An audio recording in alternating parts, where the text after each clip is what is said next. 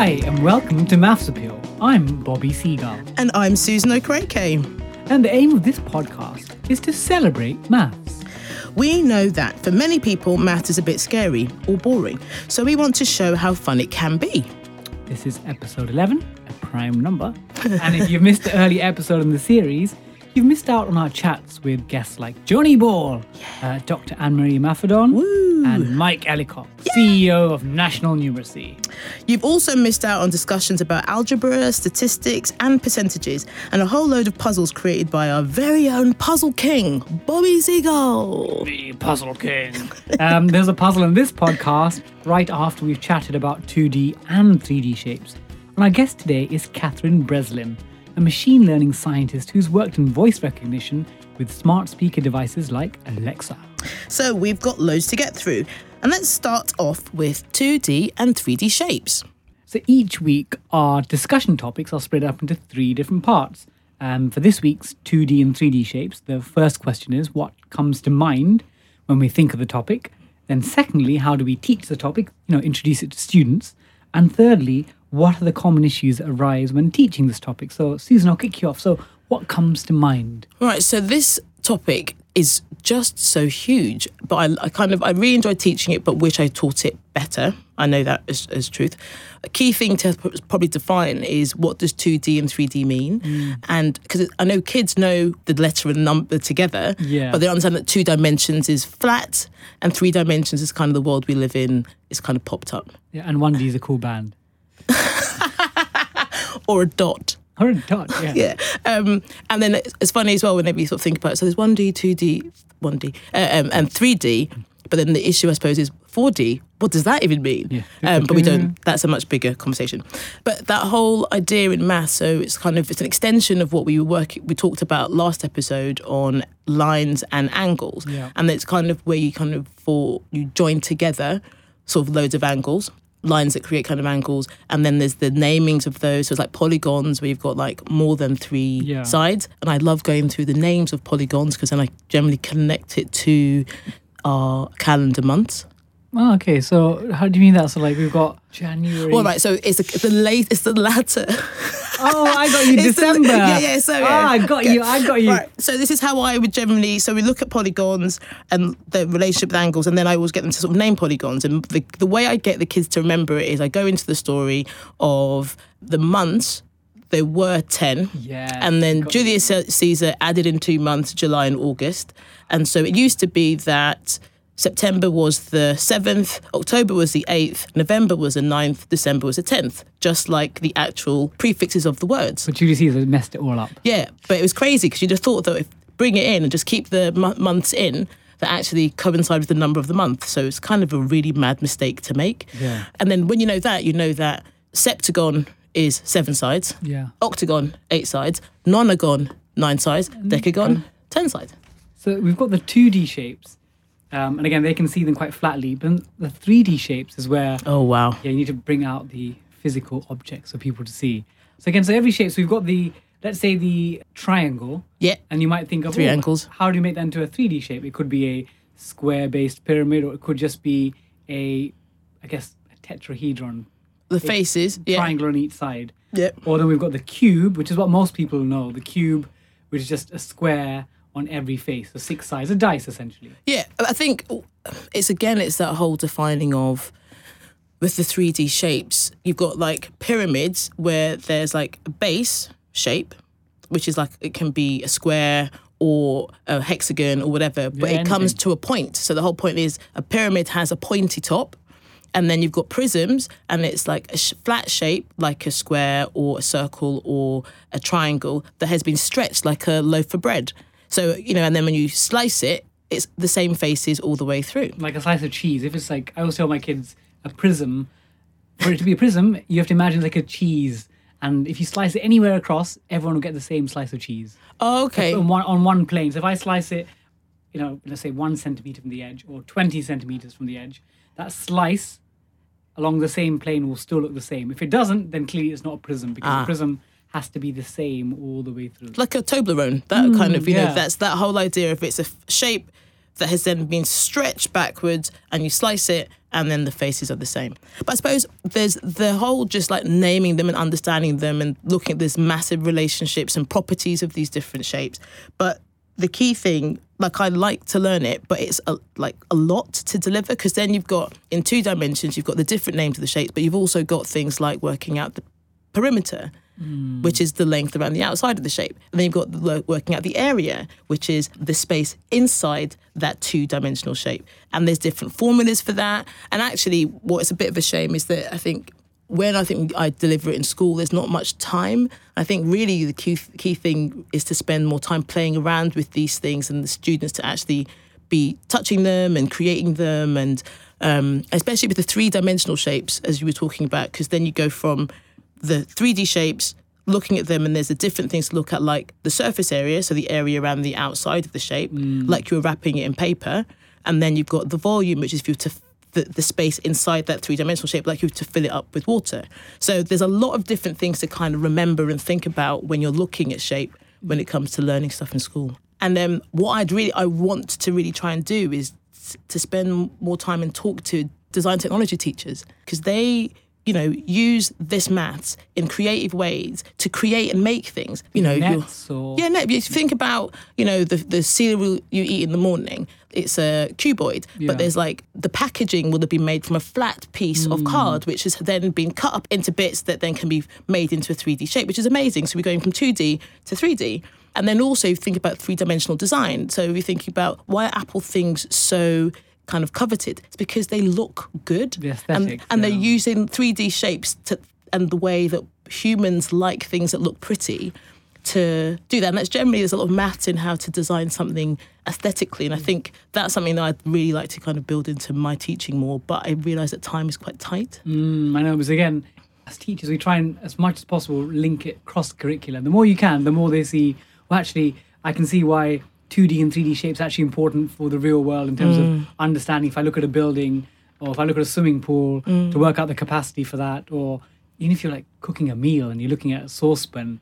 So that might sort of lead us into the last couple of minutes in terms of discussing the common issues, because I find, again, actually, there's some students who really love the numbers part of maths, like anything that's, rearranging equations or substituting numbers into a formula, they really work well. But when it comes to shape and space, some people think, I haven't got a visual mind. And on the other side, you get people that suddenly come to life when you do 2D and 3D shapes, because they suddenly find their sort of arty, creative brain kicks in. Yeah, but I think that's something that I think as teachers, and also I think parents, the more you get the students, the young people to play around with the shapes in real life, whether that be, drawing things or creating things, crafts is based on shape type thing. And also, as we talked about this before, there's so many dynamic geometry programs that can bring like things that are 3D to life. GeoGebra sort of style? GeoGebra, Desmos, there's loads of simulation stuff as well that can really bring things that look quite flat and a bit dry, bring them to life, which is kind of where there's so much scope now, more scope now than there used to be. Like in the 90s when we were in school, yeah, shape and space, 2D shapes, 3D shapes was literally just a piece of paper. Teacher would have something on the board, or an acetate or overhead projector, or a blackboard and chalk. So now like there's almost the sky's the limit with what you can do, and I think if we can bring it into more real life stuff, that's the key. I think that takes us now to puzzle time. Puzzle time. So first, before we start, so in 1974, there was a craze, a mania, for a 3D-based puzzle by a Hungarian man named Erno, and it used to be called the Magic Cube. Right, okay. And what's this called? Oh, wait a minute. It's B with an R. Yes, God. U-B-I-X. Rubik Cube. Did you say X? K, I meant K. Correct answer, wrong spelling. Yes, Rubik's Cube. So, for our puzzle, you're building a cube that looks like a Rubik's Cube. Mm-hmm. And the dimensions of this cube are 5 blocks wide, 5 blocks long, and 5 blocks deep. Not 3, 5. 5, yeah. Okay. 5 by 5 by 5. Right. And if you dip this total cube in a tub of paint, we'll call it claret and blue because I'm a West Ham fan, but it can be any colour paint, not discriminating, on the outside of the individual faces will become painted. So the surface area is covered. Yes, exactly. Well, technical language. So your question is going to be is, how many of the individual cubes will have paint on their faces? Right, okay. One more time, please. So we've got a cube. Yep. That looks a bit like a Rubik's Cube. But bigger. A bit bigger. And the dimensions are 5 wide by 5 deep by 5 tall. Sure. And you dip this cube in a tub of paint, and only the outside of the individual faces have become painted. Totally covered. Totally covered. So your question is, how many of the individual cubes will have paint on them? Because obviously some of them on the inside won't have paint. Oh, you've blown my mind. Okay. This is real thought here. I need unblown minds by the end of this episode, okay? Right, okay. I'm thinking. So, we'll go through the puzzle solution a little later after we've heard from our special guest, Catherine Breslin. Catherine's a machine learning scientist, and she's currently a consultant specialising in voice recognition technology. I met her a little while ago to find out more about her job, the maths within machine learning, and women role models in tech. Hi, my name is Catherine Breslin. I work as a machine learning scientist and a consultant. It means I help companies who want to use speech and language technology in their business. So that's things like speech recognition, language understanding, text-to-speech, all these technologies which exist around voice. Wow, okay, so technology and voice. Exactly, yes. And so how did you get into that? So a long time ago when I was a teenager, I remember my dad brought home some computer software which you could talk to and it would write down what you would say. And at the time I thought that was amazing. I'd never seen anything like it before, but I didn't really think about it until much later when I was at university. And I had gone to university to study engineering. In my fourth year of my course, we started doing topics in machine intelligence and artificial intelligence. And it was during that I thought back to the software, the dictation software, and I thought, actually, I really want to know how this works. And so I decided to take those courses in my last year of undergraduate and then go on to do some more graduate study. Right. So I did a master's and a PhD. And then I started working in the field doing research. Wow, okay. And so you work in the field. So what kind of things did you do? So I started off by doing a lot of research into how to improve voice recognition systems. Right. So I worked in university and then I also worked in some companies. And for a long time, voice recognition technology wasn't really used for that much stuff. But in the past 10 years or so, there's been a big change in the number of people using voice recognition technology and voice technology. And so there's a lot more demand for building products. And so in the past few years, then I moved and I started to work on products that use voice. Okay, right. There's a lot more of those now, There's a aren't lot there? more, yes. Right, okay. And so kind of how do you go from the talking to it being digital and then a computer understanding what that means? So in speech recognition, you're trying to go from the audio, the recording of what someone said, to the words that they said. This is your best guess of what words that they've said. Right, okay. So a lot of this involves a lot of probability. Right. Yeah, and so we have 3 parts to the system that we build. The first one takes little segments of the audio, and from those segments of the audio tries to predict what the sound is. So we break the audio down into what we call phonemes, things like k and th and a, the individual building blocks of sounds. Yeah. The ones that you might be taught in phonics at school, for example. And then from there we have another model which takes a list of words and it tells you how those words are pronounced in these sounds. So we might tell you that the word cat is pronounced k, a, t. And if words have lots of pronunciations like read and read, we have both of those pronunciations in this model. And then we have a third part which tells you how those words are strung together. Right. So it might tell you that if you say, hi, my name is, what you expect to see as the next word, the most probable next word could be Catherine, but it's unlikely to be cat. Okay, right. Wow, so there's a lot going on there. Yeah. But and also accents must be quite tough. Accents are tough. There's a few ways to handle accents, but what we do is we learn these models from a lot of data. And this is a big topic at the moment, is learning models from data. And so what we do is we just have a lot of data of different people speaking in different accents. And from that, we can kind of learn how people speak differently. Oh, gosh, wow. And so, so you it's from engineering you kind of got into this. Exactly, yeah. And so you're currently working as a consultant. That's right. And then I sort of hear that you did some work on Alexa. So what kind of stuff was that? So I joined Amazon just before Alexa launched. And over the last the few years after that, I was really lucky to be able to work on Alexa and to be able to be involved in the team who was growing and scaling it up. And so, I mean, now that's kind of revolutionised how a lot of people work with computers, really, isn't it, now, you know? So where do you see the future of this type of technology? I think there's a lot of interest in how we can use voice in different ways, and we're starting to learn how to understand much more natural language. So as well as understanding the words someone has said, we also want to understand a little bit about the intent behind them. Okay, so right. It's no good just knowing what someone has said. You need to know something about what that means in the world. Context. Okay. The context. Yeah. So not just what the literal meaning of it, but what it actually means there. Because if I say something to you now, it probably means something different if I say it to you in the school or at the doctor's. And things like sarcasm can make it hard. Sarcasm is very hard for computers to handle. Yes. Yeah. Right. Okay. Wow. So you're a woman in tech. We spoke to Danielle Newnham a while ago, who is a wonderful woman doing great stuff with F equals and stuff. And she sort of said when she was working in tech that she didn't see many women role models. Was that the same for you? I think so, yes. Technology does have an issue where there are very few women, especially in the senior roles. Mm-hmm. I think voice and language is slightly more female friendly. I think a lot of people come into voice and language technology from linguistics backgrounds. Oh, okay. So we do see a few more women coming in that route. And while they may not have the same kind of computing jobs, we need a lot of linguistic expertise in our systems. So that's one way I see a lot of women. But I think it is true that there are not so many women in the core technical roles. Is there anything you think that, you know, schools could do to improve that? I mean, did you have a generally quite a positive experience with kind of getting into tech and everything?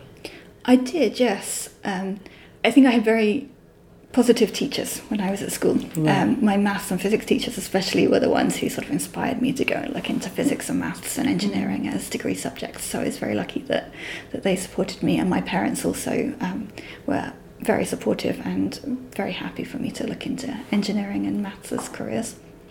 I think when I was at school, it wasn't cool to be a maths geek.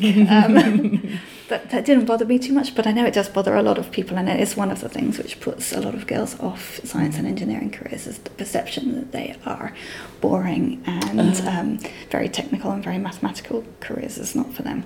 So what do you think would make it cooler? I think one of the things that I see is that there is not...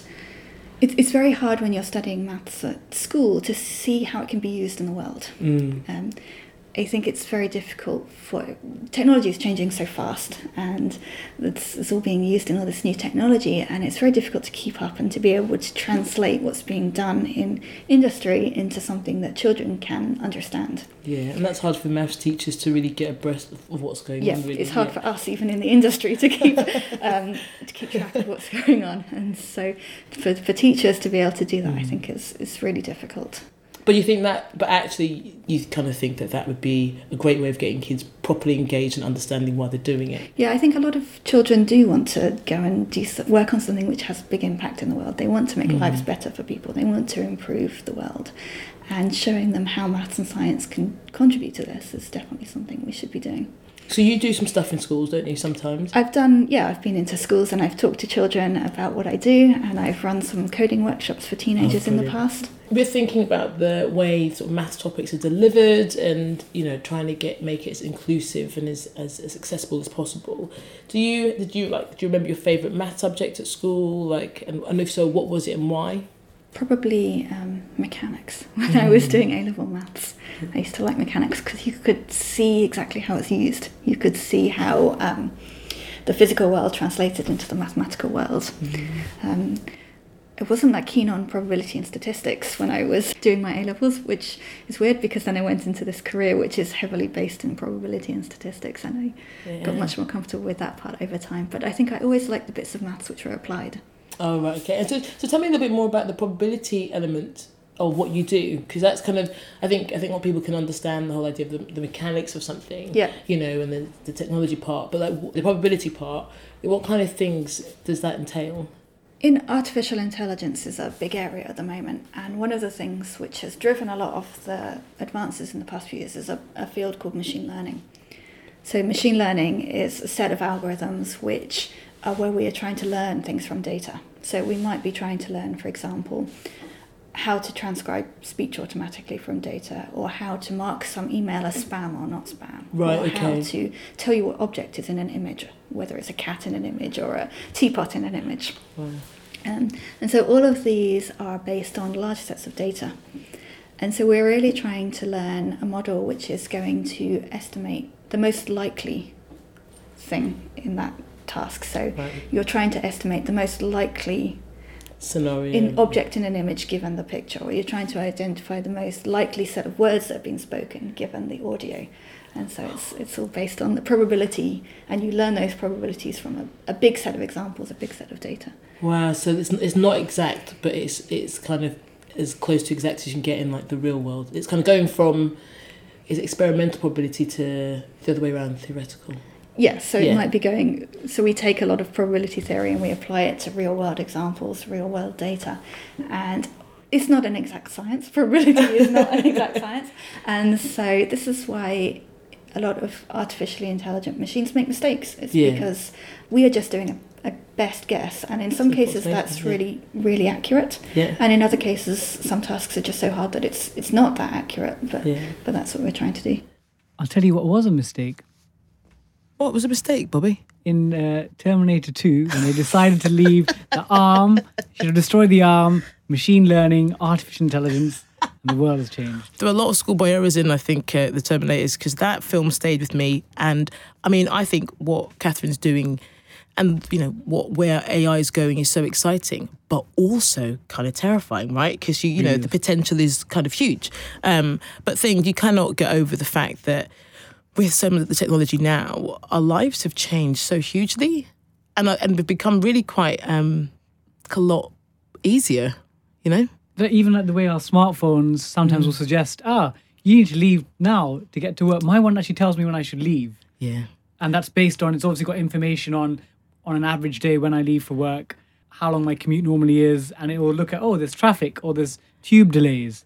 And and that's amazing because it's real life probability and statistics. It's taking data, saying, the chance of this happening is 70%, and if that happens, then this will happen. Effect, yeah. And that's what's crazy as well, the whole idea that there's like a bank of words that the technology has to refer to. So it will be like hundreds of or thousands of people saying the word cat, so that when someone does say cat that's not in that database, they're like, that's cat. Cat.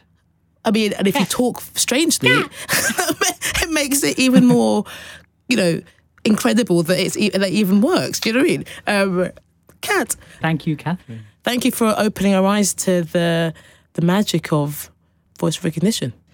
So I think on that, Bobby, we should go back to your puzzle. I mean, this has fried my head, I'm not going to lie to you, but I've done a few diagrams and I feel a lot better about it. So could you want to remind us of what the puzzle is? Okay, so you got a cube, a bit like a Rubik's Cube. Yep. The dimensions are 5 by 5 by 5.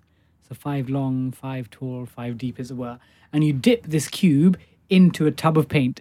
And on the outside of the faces of the blocks get paint on them. So your question is, how many of the individual cubes have paint on their faces? Right. Deep breath. I'm sorry, I'm really proud of my diagram. Oh, visual. And I had to really think this through because I'm not very good, I think, doing stuff in my mind. I have to write them down. Like, I have a few issues with left and right. Should I admit that?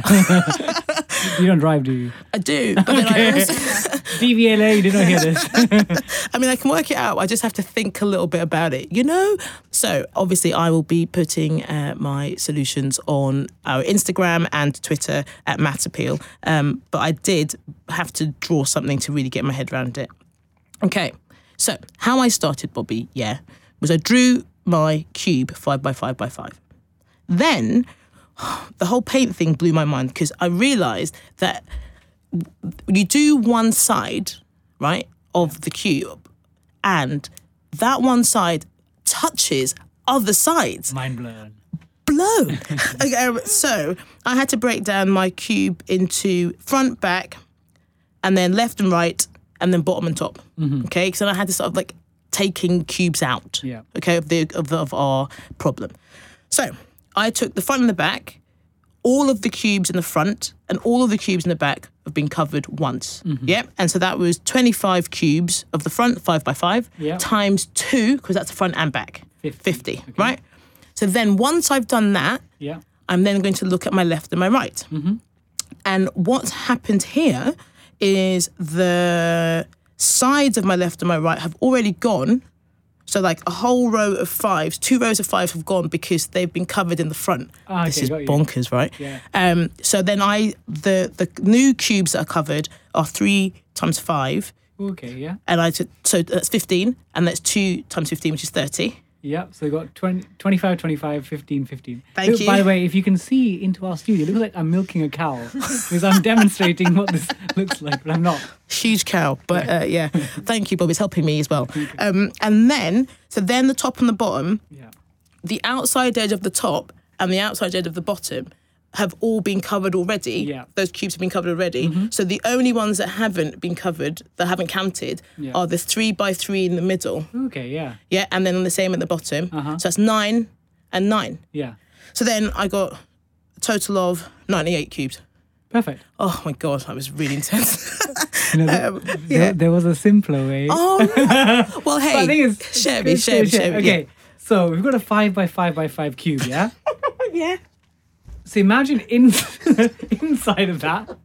I'm sorry, I have to just, the fact that you're probably going to say this in one sentence is stressing me out, but I'm so impressed that you were dedicated, persistent, diligent, and you got the right answer. Your method is much harder. the long way. Yeah. It's cool. Okay, tell me, Okay. Bobby. I'm sitting down, head in hands. Go. Okay, and then inside this cube that's 5 by 5 by 5, you can imagine like there's a 3 by 3 by 3 right inside it, isn't it? That doesn't touch the outside. Yeah. So the big cube is 5 by 5 by 5, that is 125. Right. The small cube inside is 3 by 3 by 3. 27. 125 minus 27 is It's 98. there you go. There we go. Wow. It's 2 methods. So I thought you were going to do this method, and I was going to explain actually there's a more complicated, more fun way that really gets you thinking about. But the thing is, yours showed, honestly, like you had to think quite logically because you had to say there's 5 and 5, 3 and 3. Mine's like a cheats method. Oh, do you know what? It's good. I mean, this is the thing. There are different ways of skinning a cat. Exactly. Or milking a cow. Cat. Cat. There's different ways. And I mean, I feel I totally understand my way, but I also understand your way. Yeah. Yours is definitely more efficient. I guess we could, if we scaled it up to a 6 by 6 by 6 cube or a 10 by 10 by 10 cube, like a 10 by 10 by 10 cube. Yeah. If you dipped it in paint, it'll be 10 cubed minus 8 cubed. Yeah. Oh, now you've opened my eyes. Yeah. Bobby, you are the puzzle master. Puzzle master. Oh, well, okay, we'll make sure that both solutions are up and you can see I took the low road and Bobby took the high road. Okay, well, before we go, have you got a maths fact for us taking from your book, The Life-Changing Magic of Numbers? So the cube or dice, and this is actually a really special shape because this is something called a platonic solid. Oh, yes. Yes, and there are only 5 of these. So people are going, but Bobby, Susan, what's a platonic solid? So the fancy definition is that this is a 3D shape where each face is the same regular polygon and the same number of polygons meet each other at each vertex. What does that mean in English? You're like, English. Basically, it just means a 3-dimensional shape with different sides to the shape, and every side is the same. And So every face? Yeah, and every corner looks the same, essentially like a dice. And the most famous one is the dice, 6 sides, all a square and all exactly the same, and all the corners look the same. Then we've got the smallest one is the tetrahedron. So there's 8 triangle faces. I think tetra means 4. Yes, you're right. 4 triangle faces, thank you. You're Octahedron, 8 triangle faces. That's revenge for the other puzzle, isn't it? Indeed it is. Then the dodecahedron is 12 pentagons, and the icosahedron, 12 triangular faces. And these are actually the only shapes that you can make using regular polygons. There's no other shapes that you can make. There also, do you know why? This is one of my favorite. I like this fact. Like I love the platonic shapes, but it comes from Plato because supposedly they represented the elements of the universe. Were you going to say that already? You're reading my sheet. Well, I was going to say my mind, but you're sitting far away from me, so you bringing knowledge. So you continue. I'll stop taking your facts from you. Go on, Pussy. Yeah, no, that's right. So we've got 5 platonic solids, and these are solids that are made up of the same shape all the way across. They're beautiful. They're really beautiful. And essentially, I think one way of thinking about it is, if you could make a dice with all of them. You could make a 4-sided dice, 6-sided dice, or 4-sided with a tetrahedron, then a 6-sided with a cube, then an 8-sided with the octahedron, then a 12-sided with the dodecahedron, and a 20-sided with the icosahedron. And they'd all like sort of have an equal chance of landing on any surface. Oh, wow. Well, I will obviously on our Instagram and Twitter at Matt Appeal put images of those, because I just think they are beautiful shapes, and they also represent the elements of our world, don't they? I think it's the icosahedron is the universe. Yes, you are well versed in this. This is some little fact that I know. Nominate Okereke. Thank you. Buzz. Next week is the final podcast in the series. Oh my goodness. Cry, tears. So I better make sure that the puzzle is a good one. No pressure, but you must. And we'll chat about measure. And our guest is Zoe Griffiths, a maths communicator that works for an organisation called Think Maths that visits schools to run interactive and engaging maths content to excite and engage students in mathematics. Before we go, we just want to say a huge thanks for your support. And thank you as well if you've done our puzzles and tweeted your answers. There are loads of people to mention, but a few names are Bill Logan, Dr. Edward Bear, Gwyneth Slavin and Will Lord. So thank you for sending in your puzzle solutions. And also a big thank you if you've shared your favourite online maths resources to help Bobby and myself put together an online maths resource top 10. Some suggestions have been from A. Ahmed, Corbett Maths and Pixie Maths. They're fantastic and they're free. Also, Mrs. G says Resourceaholic, Mathbox One, Don Stewart and Integral are her favourites. And also Alice Yelf says that Times Table Rockstars is great for the young ones. So there's some great suggestions there for us, aren't there, Bobby? Loads. And the teachers, we love them. So again, thank you so much for listening to Matt Appeal with me, Susan Okereke and Bobby Seagull. The music's composed by Kelly Okereke, the image design is by Calix Davis, and the producer is a wonderful Jenny Nelson. You did it. 5.